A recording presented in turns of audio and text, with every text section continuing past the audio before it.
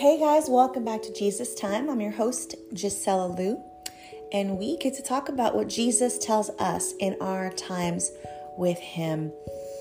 And you guys, I gotta be honest with you, I have been feeling very uninspired.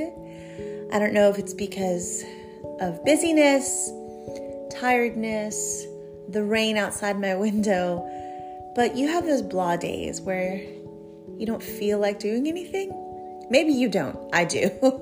I remember that movie, Jonah, the VeggieTales movie, and there was a song on there where the little vegetables sung that they were the pirates who don't do anything. They just stay home and lay around. And man, am I connecting with that today. But God's word is good, and He's so sweet and faithful. And sometimes when I am feeling that way, I just feel like God is disappointed with me.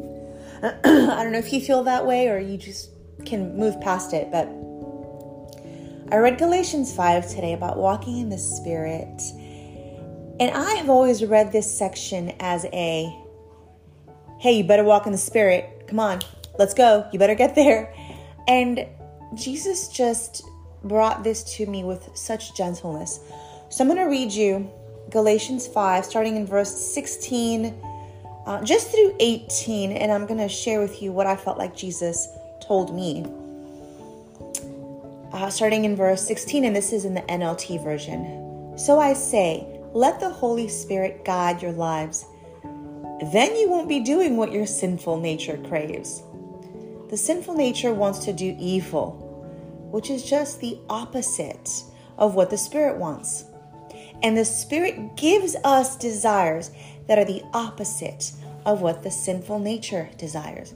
These two forces are constantly fighting each other. So you're not free to carry out your good intentions. But when you are directed by the Spirit, you are not under obligation to the law of Moses. So I was very encouraged in the middle of verse 17, where it says, and the Spirit gives us desires. Oh my goodness. So much of my Christian life has been squelching, stuffing, ignoring, reproving, silencing my desires. And Jesus is here like, sweetheart, I can give you new desires.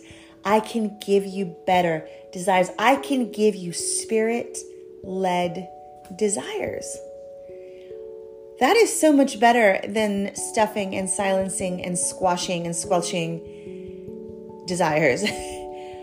I was so relieved. I am so relieved. Because then my posture is not one of, pardon the expression, but spiritual constipation where I'm just trying so hard. It can be one of sweet surrender and trust-filled receiving, because the Spirit gives us desires, and these desires are opposite of what the sinful nature desires.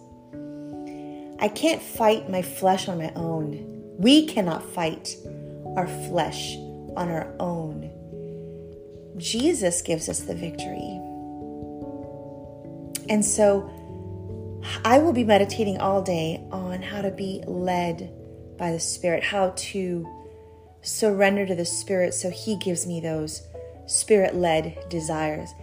And practically, that's always tricky for me to figure out, to be honest, but I will be playing some worship music. I'll be thinking about the character of God today. I will be soaking myself in as much of Jesus as I can and thinking about those Spirit-led desires. That is really, really exciting. I would much rather do it God's way than try to force it in my own strength.